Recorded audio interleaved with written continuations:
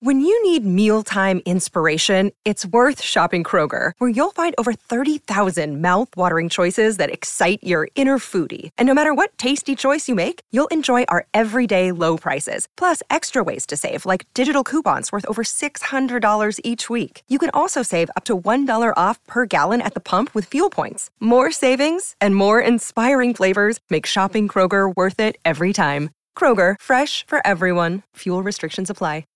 Ladies and gentlemen, tonight, the reigning, defending,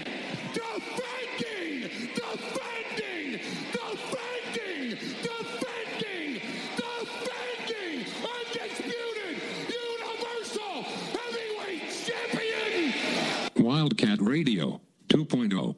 Bear down, you beautiful people.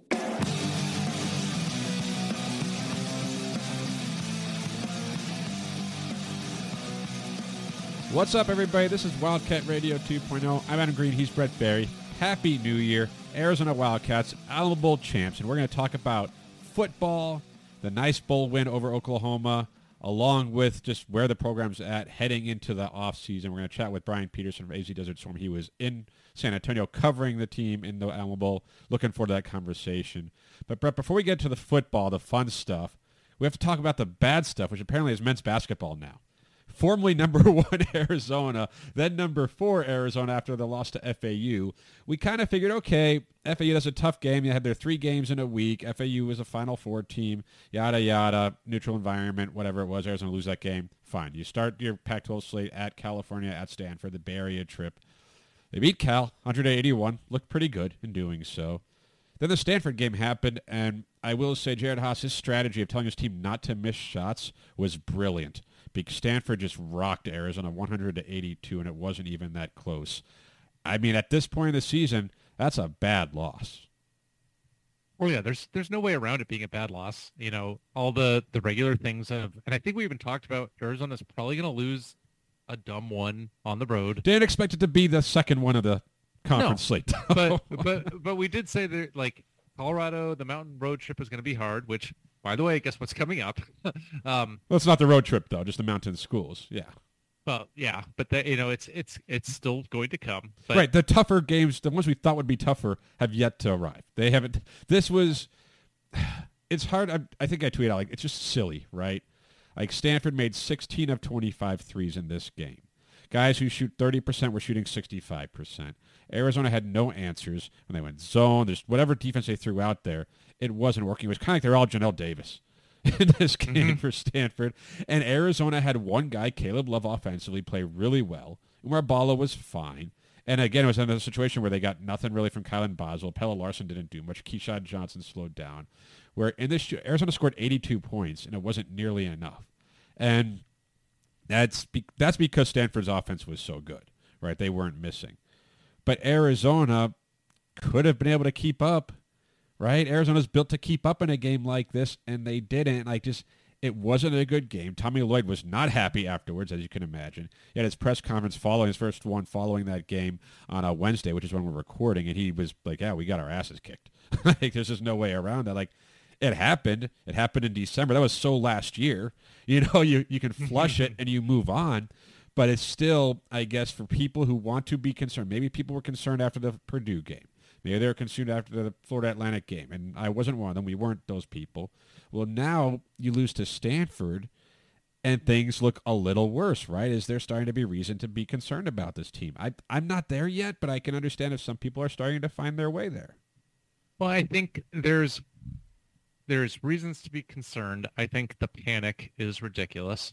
I think the concern is the trend of, you know, at some point it's not just luck that teams are hitting more threes against Arizona, because there were times where Arizona's guards were just not cutting it on defense or confused. They weren't covering. But also, I was saying it on Twitter, I'm like, you could put that Stanford lineup out there and have them shoot 25 threes with the same guys shooting the same number, and unguarded in practice, I'll bet you $100 they would not make 16 of them. So, like, just because a guy's open doesn't mean he has to go in. Arizona misses open threes all the time, which is more, you know, like I said, another thing to be concerned with. But just because a guy's open doesn't mean it has to go in.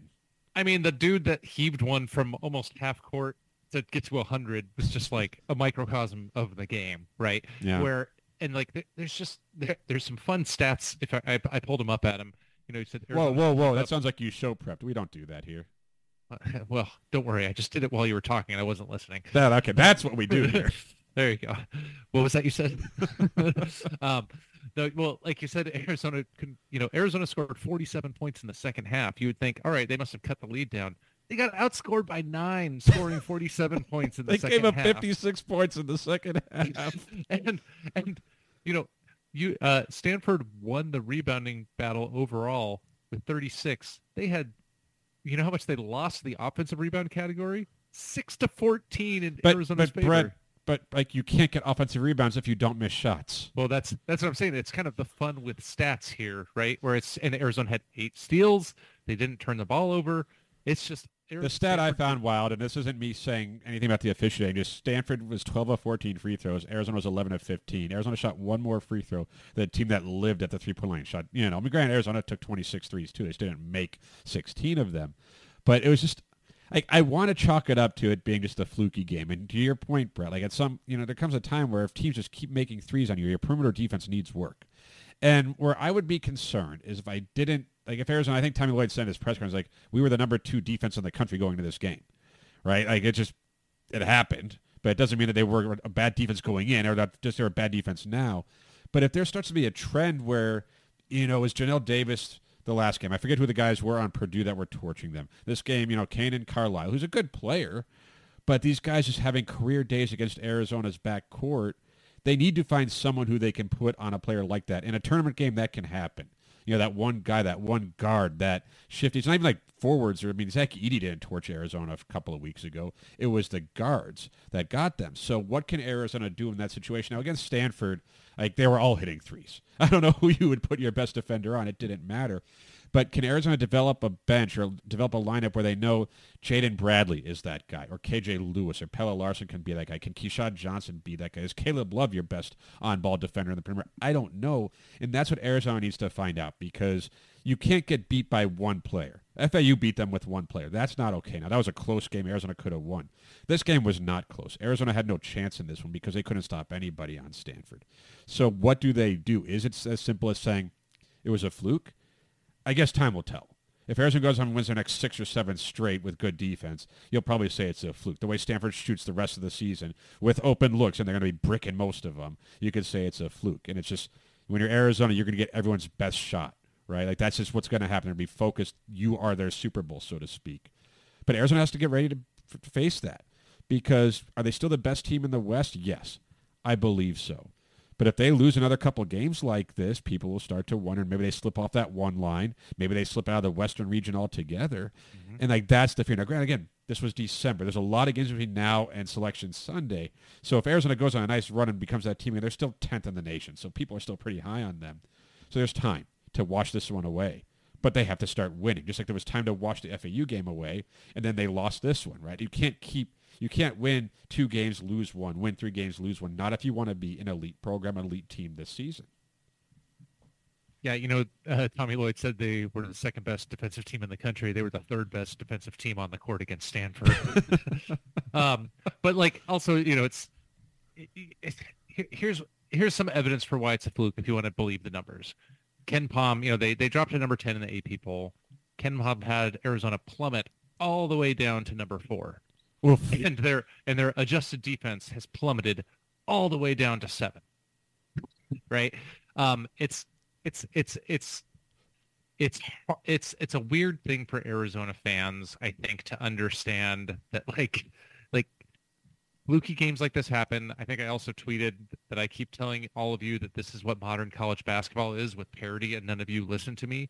Like, the difference between the 70th best team in college basketball, which maybe is around where Stanford is in that 70 to 100 range, that's a lot closer than it was 30 years ago to top 10. And people just still refuse to accept it. And that's not an excuse, and that's not to say that Arizona doesn't need to get better. They need to find something there. I think it's going to have to come from the guys that have been getting most of the minutes, but I was curious to see Marascus got some play in that game. Some Philly significant B's plays. got in some run the last couple. And those guys. I think I think the question with them has always been what they would do on defense. But also if your guys that are starting at the wings aren't doing anything on defense, what's the concern exactly? Yeah, And those guys are a little bit longer with some length. And to make guys not hit shots, you don't have to block the shot or keep them from catching the ball. You just need to get them out of their rhythm, and sometimes length can do that. Or you have to wear maroon and gold because teams like to miss open looks against them too. When you're wearing those, when they're facing those colors. Well, ASU famous for their high-end guard play. But you're right, and this is, like I said, it's early in the season still. I think where Arizona fans are concerned is just most of these losses coming in like a bunch, right? It's like 3 of their last, 5 games, that Arizona has losses in. And 2 of them are to really good teams. FAU, granted, FAU just had a bad loss themselves, which it happens. The other one, Purdue, who's really good. And then Stanford. If this game was, 3 or 4 weeks from now and Arizona had won 6 straight, 7 straight, and then they had that hiccup, it'd be like, okay, it's just because it's so close to their last loss, where now it looks like a trend. Just because of the way the schedule's worked out and because they lost this one. Doesn't mean it is a trend. And, of course, they host Colorado and Utah, win those 2 games, all of a sudden everything's right again. Colorado's a pretty good team. So if you beat them, you feel a lot better about it. And, of course, Arizona's at home. They haven't been at home in a while. So if Arizona goes on a nice run here, people forget about the Stanford game. They'll be ranked in the top 6, top 7, probably because other programs are going to lose. And, again, Arizona doesn't play in a vacuum. Other teams have issues. Other teams are losing games you probably shouldn't be losing. But it's just when you lose this many games in a bunch, which for Arizona, after starting off the season so good, it seems like a hiccup, a speed bump, and it might be. And I'd rather have it now than in 2 months from now, 3 months from now. And you mentioned the guys getting some run, Paulius Marascas, Philly B. I don't mind Tommy Lloyd trying to mess with that rotation just a little bit. See if you can find something. See if you can find a 9th guy, someone who can maybe light a fire under one of the starters. I don't know who's not playing with effort. I'm not good at judging effort.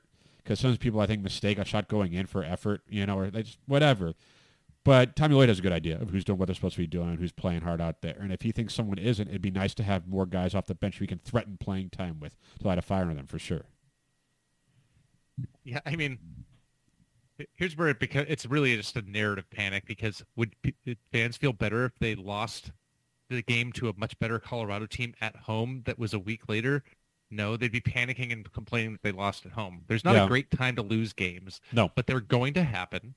It's going to. I think it's worth noting. I heard, and I therefore assume it is correct, because ESPN or anybody like that would never lie to me, especially about Arizona. No. Yeah. I believe they were mentioning it about Arizona State when they're talking about Arizona. But I don't think, here's also why the panic is nonsense and the concern is nonsense. Let's just go back and remind ourselves that Tommy Lloyd has the highest lifetime, to start a career winning percentage, and he has not lost 2 games in a row as a head coach.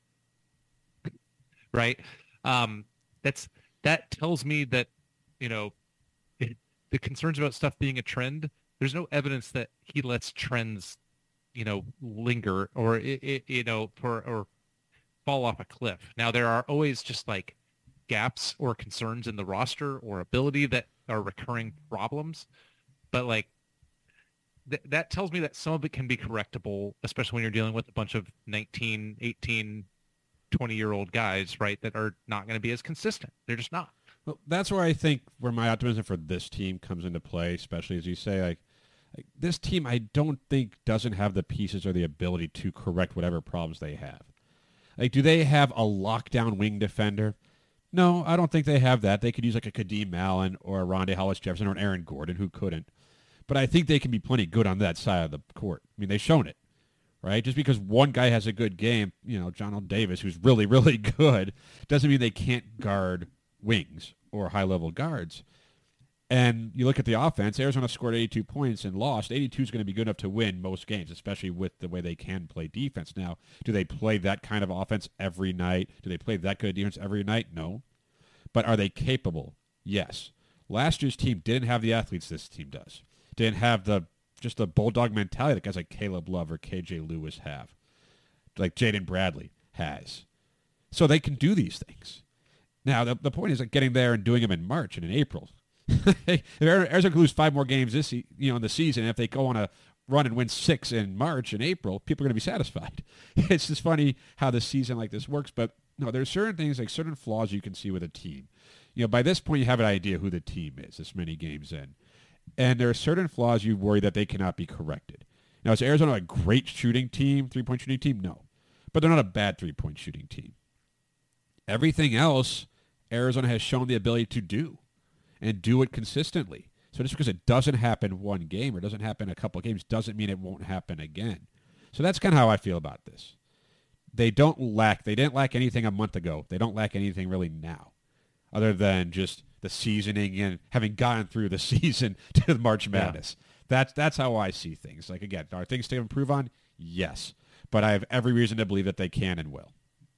Well, and I think the one thing that I know we talked about on this pod, and I certainly talked about on Twitter, especially with some Arizona commentators out there like to force nicknames onto people, and I said, how about the barometer for Pelle Larsson? How he plays is how this team performs collectively. Often,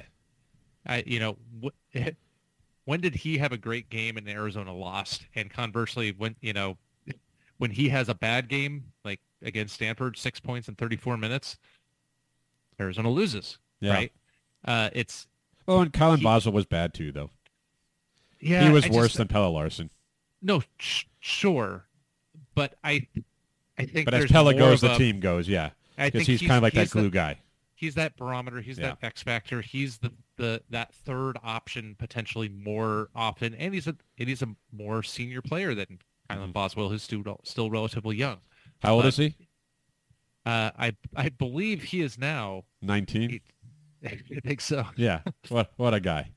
No, I think Pelle Larsson is that type of player, though. When he's good, he can be really, really good. He's a game-changing type player because he does everything, or he can do everything. So when he is excelling, Arizona's in a much better place. But yeah, Arizona needs more from him, needs more from Colin Boswell, like from guards in general. Caleb Love's been great. I have no problem with Caleb Love. I think Umar Ballo's been playing good basketball. Keyshawn Johnson's starting to figure out his role more. He's not an offensive machine, but he is a guy who should be able to play defense, rebound a little bit.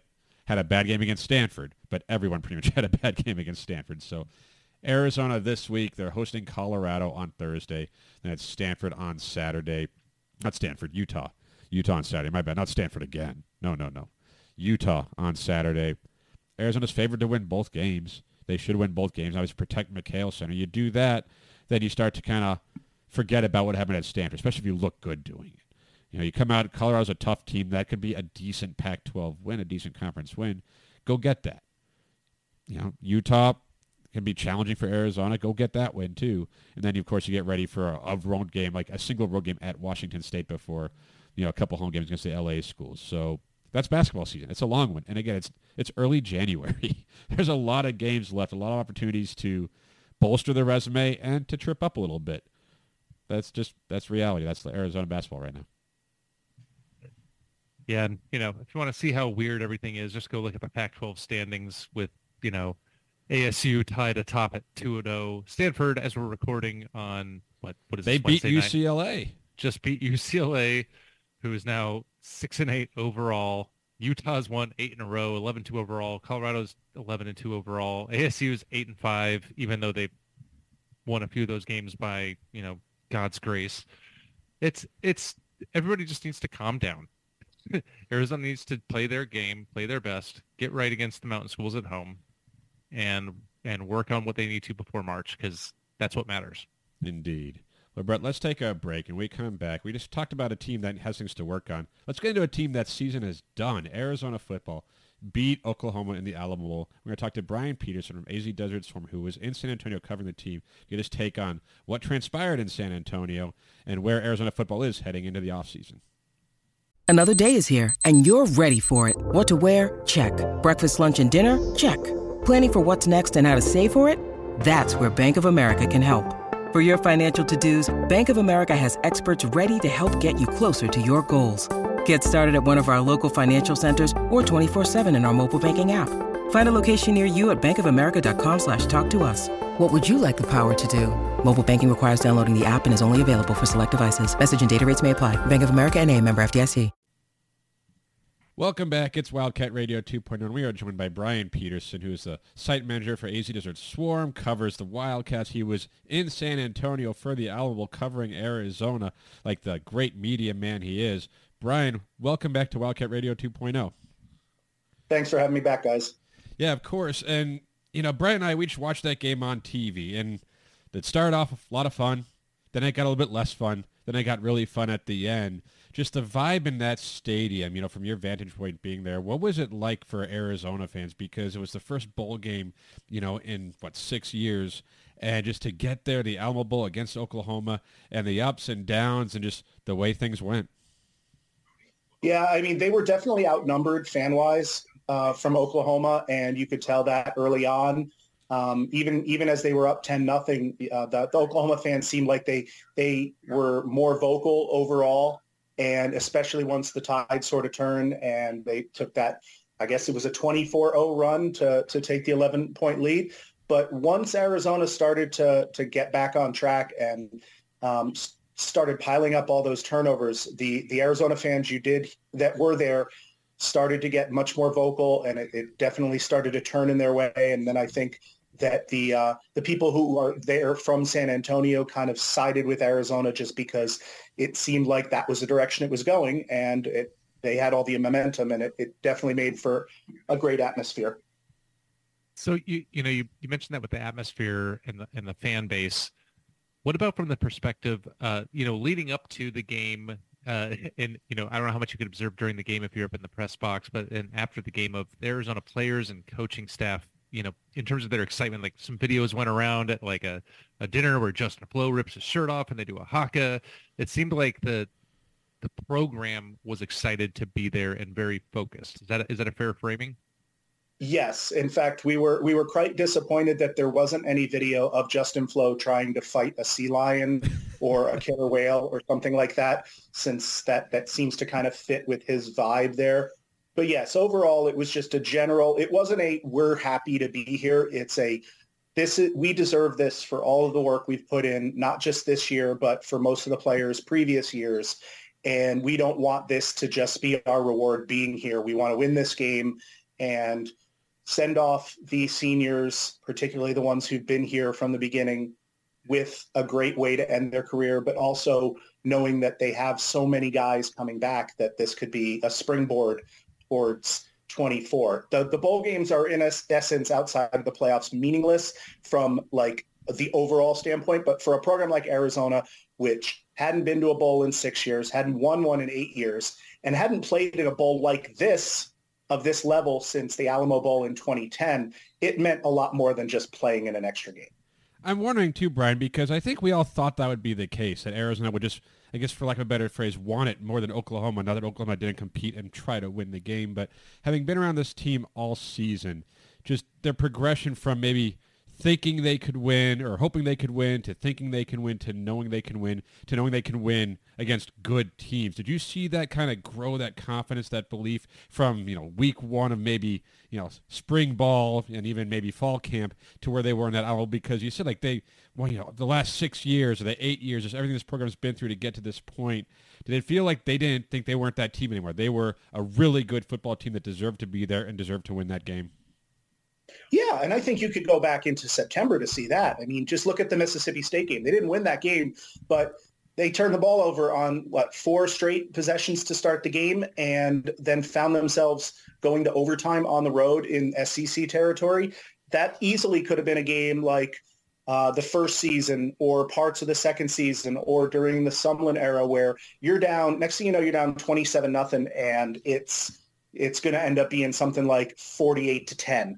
At the end of the game because you're just going through the motions. And they didn't do that. Even the Washington game, they were down 2 scores fairly early and managed to hang around with it.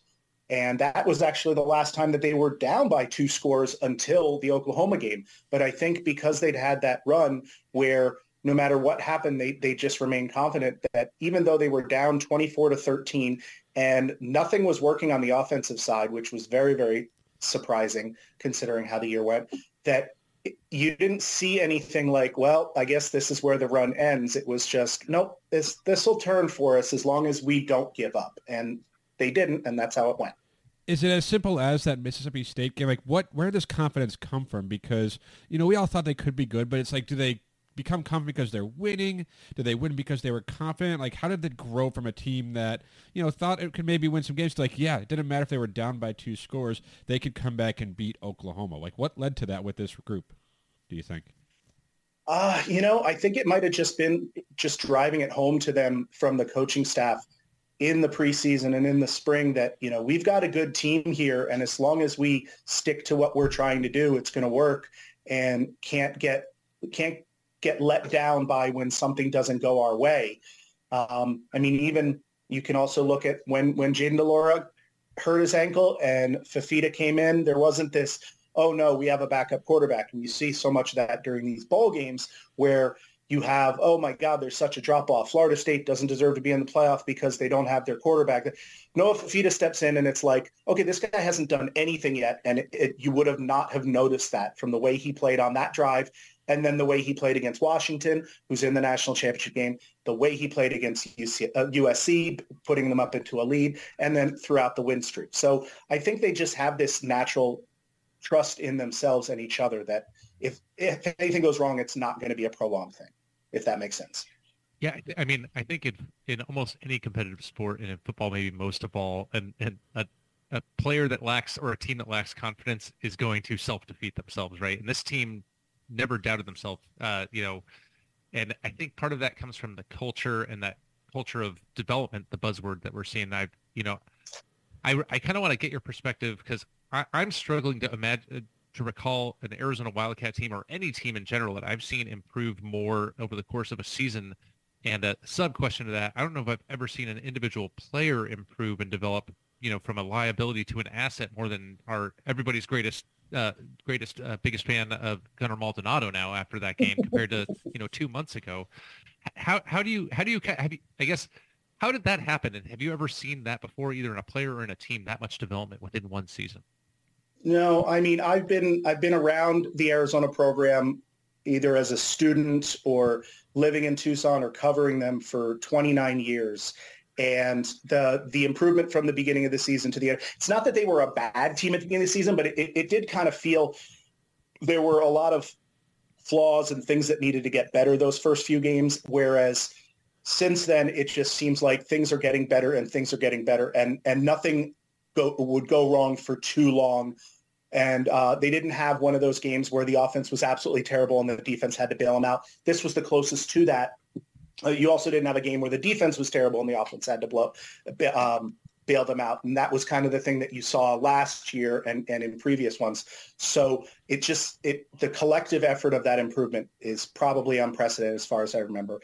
And as far as Gunnar Maldonado, I have no idea other than that the coaches trusted that he was the right guy. And we asked so many questions first month and a half of the season about why is he playing, trying to phrase it in so many ways possible other than why do you have somebody that's not good in there? And, well, you wouldn't know that he was playing that way the way he finished the year. And it wasn't just the bowl game. It was probably probably going back even into before the win streak began, that he just seemed to find a better thing. Maybe they found the best role for him where he wasn't having to cover somebody too close to the line, because he's not a line of scrimmage guy. He's more of a back line guy. Dalton Johnson became more of the run stopping safety, and they found their roles and it worked out perfectly. For the team, you mentioned that the coaching staff believed, hammer home, like, hey, this is a good football team. If you do what you're supposed to do, you're going to win some games. But how validating was this bowl game where, sure, it wasn't the make or break. They lose this game, it's still a great season. They win this game, it's still a great season just with a bowl game victory.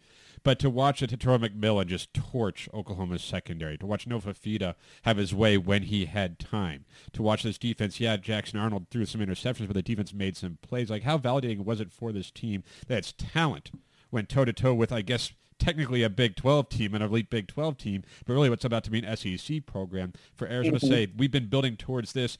Look what you can come here and play on that level because, at Arizona where, hey, you can go to toe-to-toe with some of the best in the country.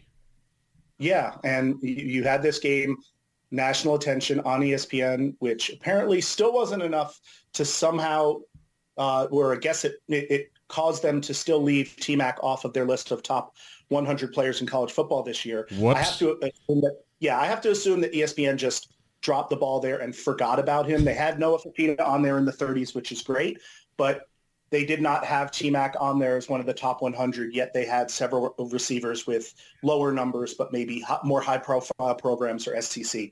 But that's its own story. But, yeah, I mean, the number of players that made a name for themselves nationally in that game and the program as a whole, Arizona is going to be a team next year, for better or good or bad, that the entire country is going to be looking at and paying attention to. The networks are going to want their games on there, and whether they win or they lose, it's going to be scrutinized much more than it has maybe ever. Maybe the closest was after the 12-1 season in 1998, and Arizona was number 4 for the next preseason with what looked like a pretty solid team, and they made a very risky move by accepting a game playing at Penn State to start the season, got blitzed, ended up going 6-6, and never recovered from that season until, gosh, maybe now. So they're going to be notes. Yeah, No. Go ahead. Adam mentioned this, and it's kind of, his question and your answer kind of leads me to this, because Adam says, they went toe to toe, and they did. They won the game against Oklahoma. But I remember early in the game, and we're talking about looking into next year, Jordan Morgan being out. I think Adam had a prescient tweet where it said his draft stock went up by not playing and how Arizona's O-line performed. I remember messaging Adam during the game. I was like, oh man, Arizona's line's like bigger and better than they have in my lifetime as a fan, and they still look kind of small next to the Oklahoma. When you look ahead to next season in the Big 12, is the current talent and for lack of a better term, size on the lines ready to go toe-to-toe as you play with the big boys in the Big 12, and if you're trying to compete for an expanded playoff, or is that something of a reality check for this Arizona football program? I think so. I mean, you have to look at the Big 12 that Arizona is going into next year is not your older brother's Big 12, since you can't say grandpa's because it wasn't around that long.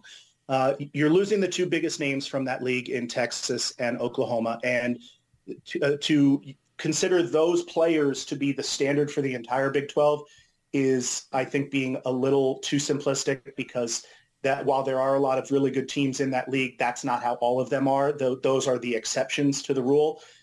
They're also, the teams that are coming in with Arizona, Utah, which Arizona has a very good idea of who they are, along with ASU and Colorado, which you would say Arizona is above them in terms of the talent level. You also had, from this most recent group of teams that came into the Big 12, Central Florida, which is, I think, they definitely are in there because of their market and all of that. And that program doesn't have that same kind of overall notoriety, despite having a former power conference coach in Gus Malzahn. Cincinnati had their big moment getting into going undefeated that year, so that they could kind of parlay that into get a program that get in there. And then Houston and BYU, which have just kind of been like long time mid-majors, making the move into this level.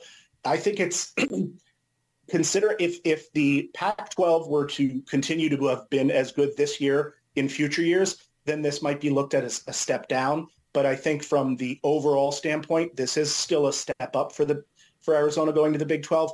But I wouldn't say that it's like that they're in over their head. This isn't like if they were joining the SEC.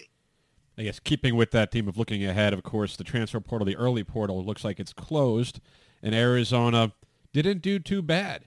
And I wonder, from having been around this team, and Jedd Fisch's done such a good job of keeping guys around. Obviously, like Dorian Singer left, and now he's back in the portal. People are saying there's the cautionary tale: don't leave Arizona when things are going well.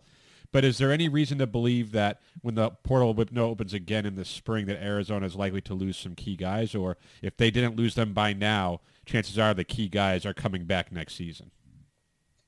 With the money that comes into it, if there's a team that realizes between now and April that they've got a glaring need in a certain area, and the right feelers go out and the right dollar figures get brought up, you could see a key guy pop out of there, but I would think more likely you would see at the end of spring practice guys who wanted to give it one last chance in spring ball to assert themselves and move up the depth chart, and or want to make sure they finish their degree at Arizona and then go in. But because there are several of those that I was surprised didn't go in at this point. And there could be another one or two that went in that their name just hasn't come out yet, because the portal closed on Tuesday night, but all the names might not be official for a few more days. Same with graduate transfers and all that. But yeah, I mean, I'd say other than Jaden DeLaura leaving, the most significant was Jacob Kungaika off of the defensive line from a depth standpoint. But he didn't start any of the games. He probably played maybe 20 to 25% of the snaps a game because of the defensive line rotation. They do need to fill some holes on that. They've added one guy from the portal. I think they'll probably try to add another from there. But all in all, Jed back in December kind of alluded to, or he noted that the previous year's Alamo Bowl was Texas against Washington. And both of those teams, particularly Washington, were able to maintain their team and keep it all together and bring back a lot of guys. And that maybe if Arizona could do that, then that could be a harbinger of things to come for them. And it looks like Arizona has managed to do that. So maybe that could portend into something big for next year. When you mentioned that, looking even farther into the future, the portal is going to open up again in the spring after, there's going to be some shuffling around on rosters and people are dissatisfied. And Jedd Fisch and staff had some good success in the spring last year with a couple of pretty big late ads as contributors, even along the defensive line. Assuming that that's going to be the case again this year, when you look at this roster, where do you see them still, the Jedd Fisch and staff, trying to plug some of those holes as they kind of go, to the supermarket and try to pick out off the shelf what they think fits in their system the best? I think the most glaring need right now is a second linebacker to go alongside Jacob Manu that they can rely on to be the guy, unless they're confident that one of the freshmen like Tay Brown or Kamuela Kahue can be that guy. They both saw significant play as freshmen, but weren't given the keys to that second spot. It was kind of a revolving door. Daniel Haimuli was there. Now he's not there. Justin Flo just hasn't really fit the way that they were hoping in that spot. And that is probably the biggest hole, I think.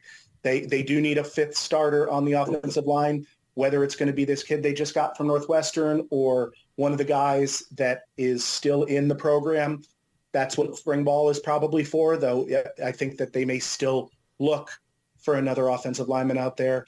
They could do the same with the third wide receiver spot, even though they've got plenty of options within their program. If the better option pops up outward, they'll go for that. And as I said before, some defensive line, maybe a punter. I don't know. I mean, if they want to go with the freshman that they signed or the walk-on that's on the team, I don't know. So, but that one's not as big a need. And then maybe like some depth at running back.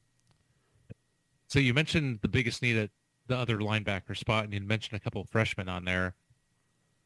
At what point do we get concerned that you're naming multiple freshmen that's not the prior class's 4-star highest-rated linebacker recruit, Leviticus Sua? Or is this a big spring for him already in his career?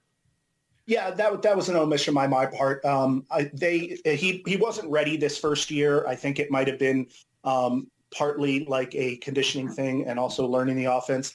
But yeah, because he wasn't with the team in the spring. He only showed up in the summer. So this spring is his first real audition. Arizona didn't have very many open spots that they were competing for in the summer. So I think they made that decision pretty soon that he was not going to be part of the mix that first year. Based on that, the profile for being a 4-star guy, he should be considered in there. If he isn't, though, then they may move on from that as an option after this year if it doesn't work out. But yeah, I just forgot him. That's my fault. But what a good situation for Arizona to be in, where a guy like Leviticus Sua did not have to play early on as a freshman because he wasn't here. A guy like Justin Flo, who obviously is more experienced, just wasn't the guy at least every down or even for a large percentage of the downs. So they could go with other players and still win. They can bring freshmen along slowly, let them learn the system. And if you're a transfer and you're just not a fit, you don't have to play because Arizona has other options. It seems like the program, and it's not, it's not exactly a hot take to say that they're in as strong a position as they've been in a very long time. But for Arizona football, as it puts the end to the 2023 season, looking ahead to 2024, this has to be the best situation they've been in a very, very long time, right?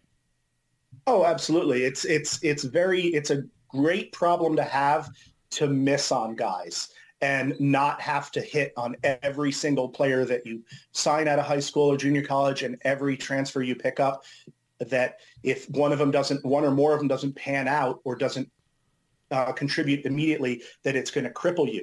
This program, like the transfers they brought in, Jedd Fisch's first year, if they didn't do something, then they were screwed, and a lot of them didn't. But they took whoever they could get, and that was the whole year zero and working from that. But now, I mean, Oren Patu seemed like somebody that could be really helpful on the defensive line. He hardly played, and now he's moved on, and I believe he's going to an FCS school next year. And most of the guys that are in the portal were maybe guys that they brought in and it just didn't work out for whatever reason, that, their evaluation didn't pay off, but it didn't matter because they didn't win in spite of that. They won because they just had plenty of other options.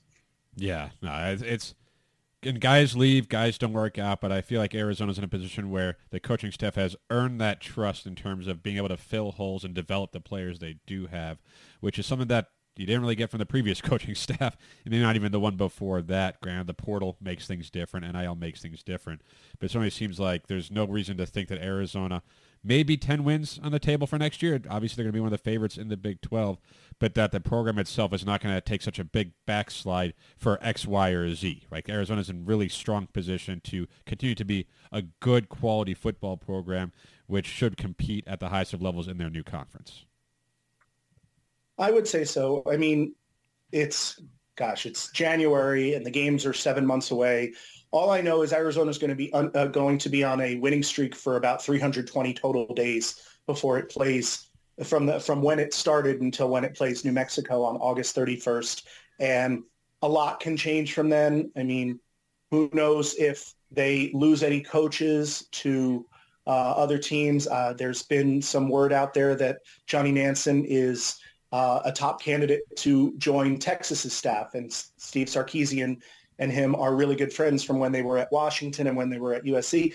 If that were to happen, then some dynamics change and you have to reevaluate, and what does that mean for the defense and all that. So as good as the situation is for Arizona, there's still a lot of fluidity, and so much can happen in 7.5 months before the next game is played. Well, you mentioned how many days Arizona have gone with their winning streak. If they could just match the time they had with their last long losing streak in terms of wins, that would just be fine with me. I think I forget how many. I did research this, and Arizona's 10 wins are the most by a team in a season within 2 years of ending a losing streak of 20 or more. The previous had been South Carolina winning 9 in a row, winning 9 games in 2001 after having a 21-game losing streak in 98 and 99. So that just shows you how hard it is to turn it around that quickly. But the other thing to look at is, okay, this was the 4th 10-win season in school history for Arizona, first one since 2014. But not to be a Debbie Downer here, but because I look up these things, their record the year after a 10-win season, 1994, the year after going 10-3 or 10-2, they went 8-4. Little bit of a backslide. That was the year they were the number 1 Sports Illustrated team, blah, blah, blah, rock solid, and started 4-0, had a bad loss to Colorado State, and just kind of backslid. 99, after the 12-1 season, the best in school history. I mentioned before that Penn State debacle. They went 6-6, went 5-6 the next year. Dick Tomey got fired. Program ends up resetting after the ugly John Mackovic era. And then after Rich Rod had the surprise 10-win season in 14, they go 7-6. The year later, they're 3-9. And so it just shows you it's not easy to just stay good. If this team can win 9 games, it would match the most in 2 years of 19 wins from 97 and 98. They've never won 20 games in a 2-game span. And where I was just thinking if Arizona matched their losing streak with wins, they would be undefeated. But you had to take it that way, I think. What was Arizona's losing? Was it 20 games? So that'd be like a 10-0 start. Like I think we would take that. I was going to say, haven't they won 20 games in the last 4 seasons combined now at this point? Well, let's see. They lost 20 in a row, and since then they are 16-13. So let's put it that way. Better. Yeah. Better. they added 4 wins, then they've added 5 wins. Next year, I don't know if they can mathematically add 6 wins, but they can sure try. Yeah, I guess they would have to win. They'd have to go undefeated, win the conference title, and somehow still not get a top 4 seed. So then they'd play 16 games. So maybe if they were a non-power conference, that could happen. But I can't imagine a 13-0 Big 12 champion would not be one of the top 4. In fact, I believe that unless they may quarterback get gets hurt. Maybe. Yeah. Well, see, the important thing that shows the importance of having a good backup quarterback. Like, why was Florida State's backup quarterbacks nowhere near as good as their first guy? Why hasn't anybody asked that? Because this is the first time we've had you on since the playoff was determined. Otherwise, we would have asked you that, and you would have given. So yeah, that's our fault. I think that's on me and Brett and Wildcat Radio 2.0, Brian. That's our bad.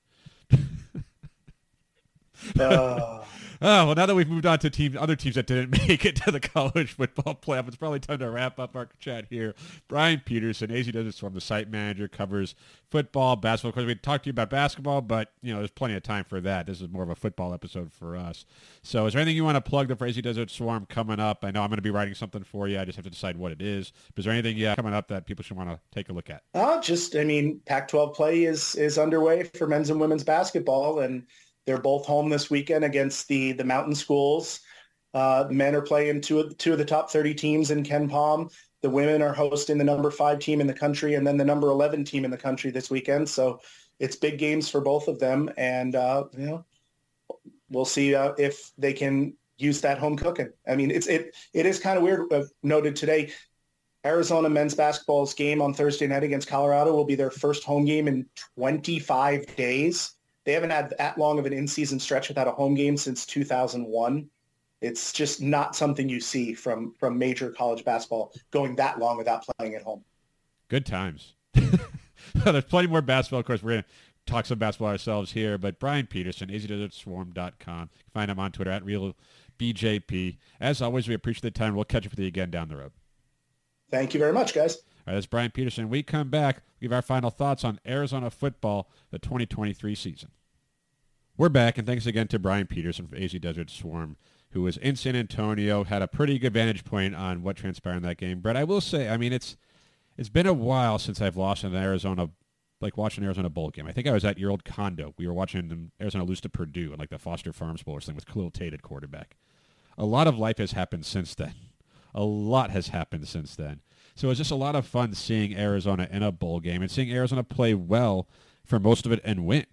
If they would have lost, it's still been a satisfying season, a really good season. But to watch them win, even with Oklahoma missing a lot of key guys, and I'm not sure Arizona beats a full-strength Oklahoma, but either way, they beat the team that was in front of them and had some exciting plays, exciting moments, and it was great to see certain guys like Gunnar Maldonado, Jacob Cowing, have big games, T-Mac, of course, play well on that stage on ESPN against Oklahoma. It was just fun, especially because they won. Winning is fun. It is. It is.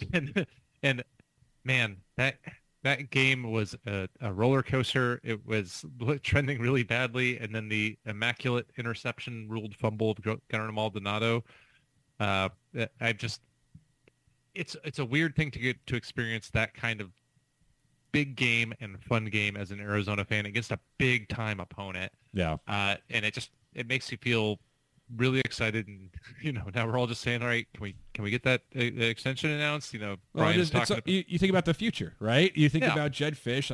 If Harbaugh was to leave Michigan and that job opens up, is Jedd Fisch, who coached at Michigan at one point as an assistant, is that something he would be interested in? Would they be interested in him? It's hard to imagine they wouldn't be interested in him, but that's where I mean, this is where you want to be. You want to have an offseason where you're worried about your coaches getting poached and your best players getting poached, right? You want that because it means they're good.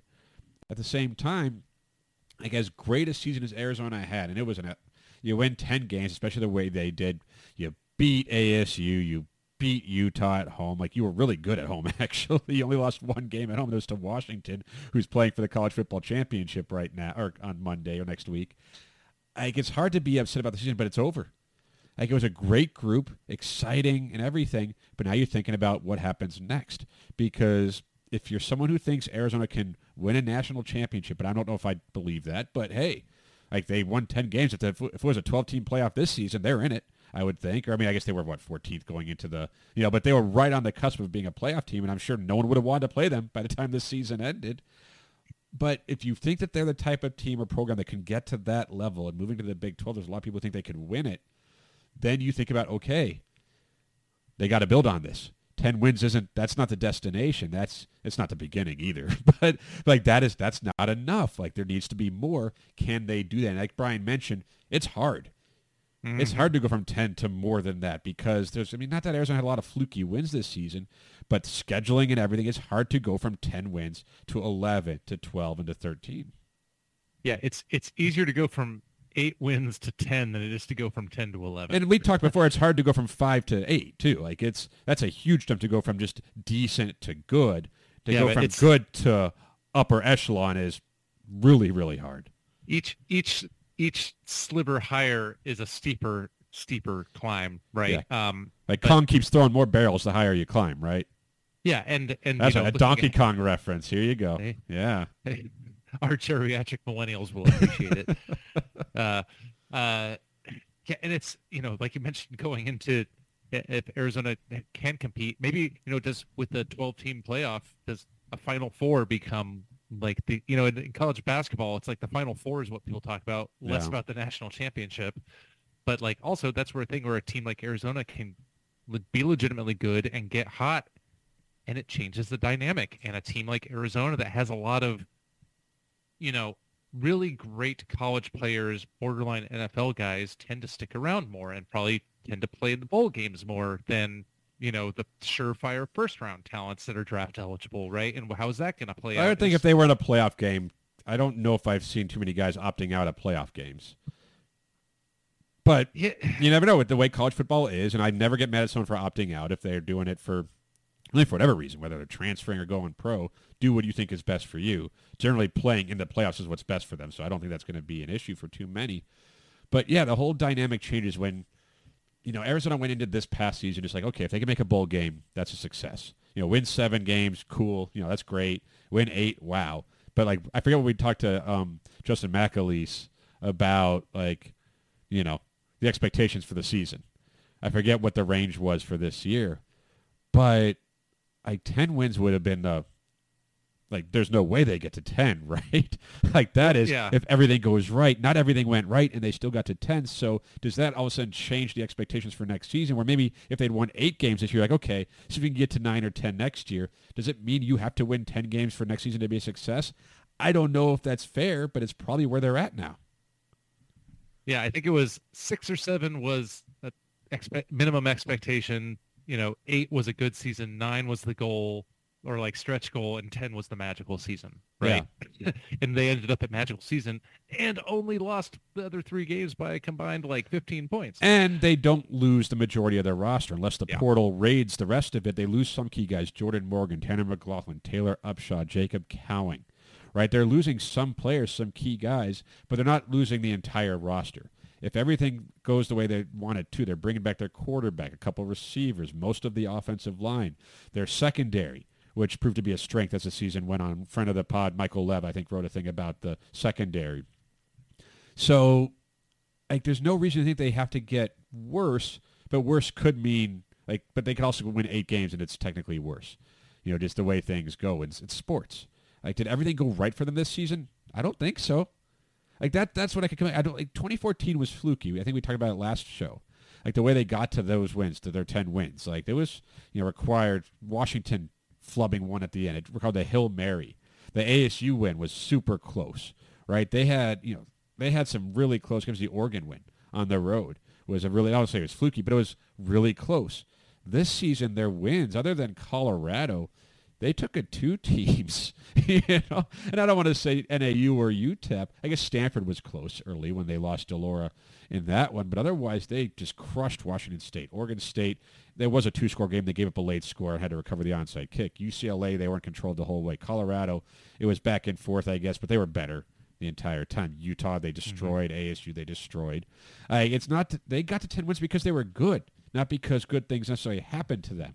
So is there a reason to think that they'll take a big step back roster-wise? No, especially if certain players get better. So the expectation that they're going into next season with, and again, like as Brian mentioned, there's another portal season. We'll see what that does. If they lose Johnny Nansen to Texas, as has been one of the rumors as one of their defensive coordinator, maybe some Arizona players go with. Like, we don't know. Things can happen. But as it stands right now on January 3rd when we're recording, like, Arizona's in a really strong position to build off of what they did this year and compete for a Big 12 championship, right? One would think. And people forget, a lot of this winning streak started when Arizona was lost to injury. Their starting quarterback and running back to start the season. Now, this is what good depth does for you, and maybe you kind of upgraded even at running back spot, right? With Jonah Coleman's emergence. So I mentioned you lose Michael Wiley, too. He's graduating, another player I forgot about, yeah. But like, boy, this year's roster showed what depth, the rotation on the defensive line, and the plan all came together. And, my God, this coaching staff has earned the benefit of the doubt when it comes to evaluating talent. Even looking at Gunnar Maldonado, and we talked with Brian, we all thought they're crazy for still playing him. And they saw something that's why they're on the field making the big bucks, and that's why we're not. And I think the nice thing too about Gunnar specifically was he was part of that first transfer class where it was like Arizona taking local kids and whoever they could get, and he developed here. Mm-hmm. This wasn't a ready-made guy. This wasn't someone like a Jacob Cowing, who I'm sure developed, but Jacob Cowing was a star when he arrived on campus. J.A. Delora was an upgraded quarterback when he arrived on campus. Gunnar Maldonado was an unproven guy who for a couple of seasons was kind of like, and turned into a star by the end of the season. So, like, there's more reason to believe that this team, like this coaching staff, can recruit and can develop that talent and then coach it, like scheme for it. Not every play call is right, but even throughout games, like they were a second half, fourth quarter team this season. Like that's where they're at their best. I forget what the overall numbers were, but what they did in the second half of games was unreal. And that's coaching. That's coaching them to believe that they can win no matter the situation, and coaching where you scheme away around whatever troubles you're having, whatever struggles you're having through the first 30 minutes. So, I'm excited about Arizona football. Like, I don't know. I'm not predicting them to win the Big 12 next season. We'll see what this team looks like when it goes into fall camp and the season begins. But they bring a lot of guys back as of right now from a team that legitimately won 10 games. Not flukily won 10 games. So do they need to improve from this year? Yeah. If you can't stand still, right? They didn't arrive, and even the best teams, whoever wins, whether it's Michigan or Washington, if they want to get back to that level, if they want to stay somewhere close to that level, they got to improve still. They can't just rest on laurels, and Arizona certainly can't. But with the idea of them developing what they have and recruiting what they need, like there's every reason to be excited about the potential for this program going forward. Well said, Adam. I'm excited for it. All right. Man, this was a fun football season. It was. Like, it was just fun. We can have nice things. And like that's, I always talk about how men's basketball has that feeling now where it's like, unless it's all about what happens in March, and football's not like that. There's not a long season that leads to, that even the playoff has it expanding. But it was kind of nice to have that surprisingly really good season from somewhere. Where you're like, oh, it's kind of like the women's basketball run when they made it to the championship game with Ari McDonald. You're like, okay, they were good, but to go on that run, like that was just so much fun to watch. This football season was just they win after win after win, big play after big play, great performance after great performance. It was a lot of fun to watch this team as it improved in one football games, and that's not something that Arizona gets often. Like even like their best teams, they usually expect it to be really good. So yeah, it's fun, but slightly more stressful. This was just fun because of the surprising nature of it. And plus, it seemed like an easy team to root for. Yeah, I think that goes back to the culture that we brought up with Brian as well, right? And you can see it. Like, I follow a lot of the players on Twitter. you could just, even the guys that are just here for a year are like just rave about the staff, about the environment. And I mean, I think that started with, oh gosh, I'm blanking on his name. The decent defensive end that came from USC that was only here for a year. Hunter Eccles?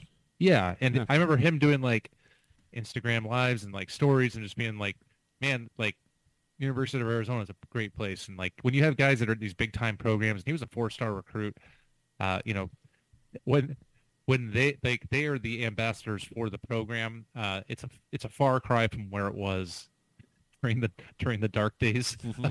Even going back to when we were there on campus during the Makovic years. Jeez. You know, there was the Rich Rod rise and fall. But yeah, this is the plan coming together. This is Jed Fish's plan coming together. This is exactly how you hoped it would come together. And there's something beautiful about when it all happens. Yeah, absolutely. Well said, Brad. Well said. We bring very profound to end the show, and I'm going to close out and ruin it. Certainly, because that's just my MO. We all have our roles, Adam. Yeah, so might as well get to it, right? Of course, you know, football is done. We're going to get into more about how the recruiting class shapes up and more in the future in the coming weeks and stuff because, you know, football is a lot of fun to talk about, and it pretty much never stops, it seems like. Even though the portal is closed, there might be more players who enter it. We'll talk about that. Men's basketball, as mentioned, hosts the Mountain Schools this week, Colorado and Utah. Women's basketball, when they last took the floor, they beat Seattle 89-52.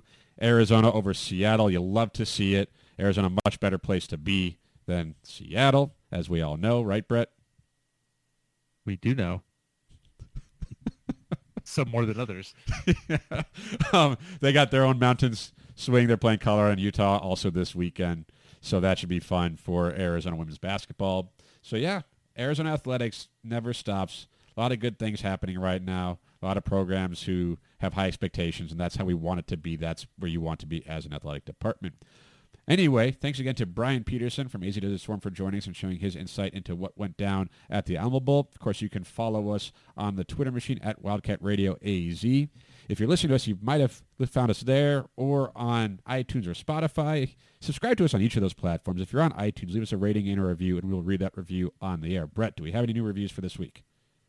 Unfortunately, we do not have any new reviews, but I did by happenstance catch and happen to notice, Adam. Now, this is not just for our iteration of Wildcat Radio 2.0, but apparently this is our 300th episode.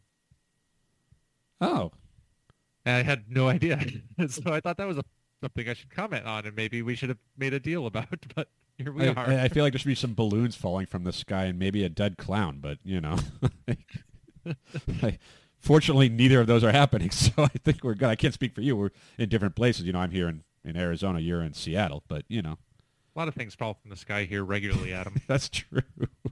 So, okay, well, congratulations to Wildcat Radio 2.0. I think it was regular Wildcat Radio first and then became 2.0, but either way, 300 episodes, that's pretty good, you know? Yeah. I think it's something to celebrate. I don't know how. Yeah, I don't either. You know. Yeah.